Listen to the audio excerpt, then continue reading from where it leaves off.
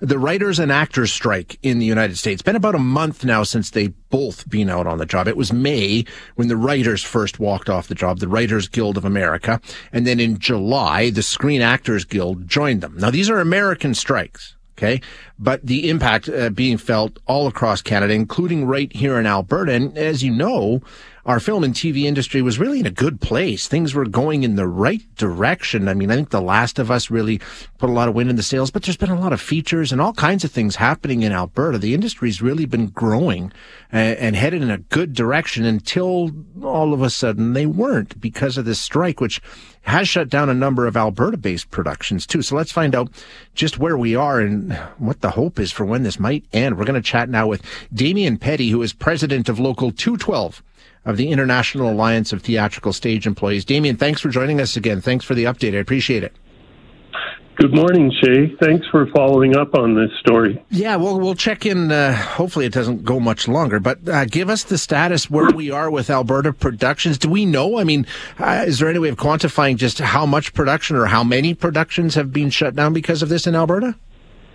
Well, when I compare this year to last year, I see that we only have about 15% of the work we had last year in the motion picture side of things. So there's been a massive slowdown. It started in May, as you mentioned, with the writer's strike, which is now in its 100th day. Today is its 100th day. And when the Screen Actors Guild strike began last month, the remaining productions that we had, the large budget ones, also then laid people off. There is a little bit of Canadian production. We have Heartland in its 17th season and a few smaller independent productions, but the large budget stuff is gone altogether. Yeah, at this point, anything that has ties to those two American unions is paused indefinitely. So it's just strictly Canadian productions that are still proceeding at this point?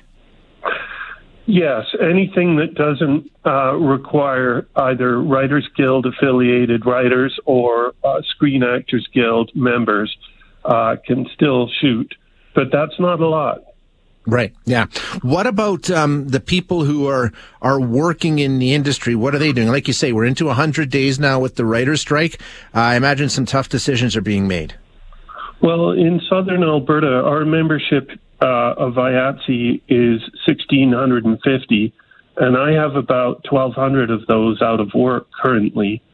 So while we've seen peaks and valleys in the industry in terms of work, this is a significant valley, and this is a tough storm to weather over the long haul.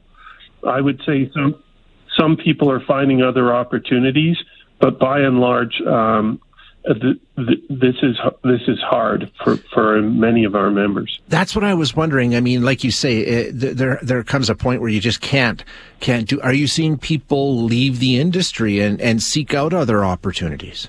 It's hard to measure how many are leaving, but we certainly have heard from a few people who are at this point pursuing their other career.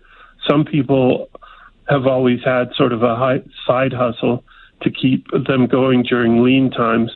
But I am concerned that people may be leaving the industry altogether.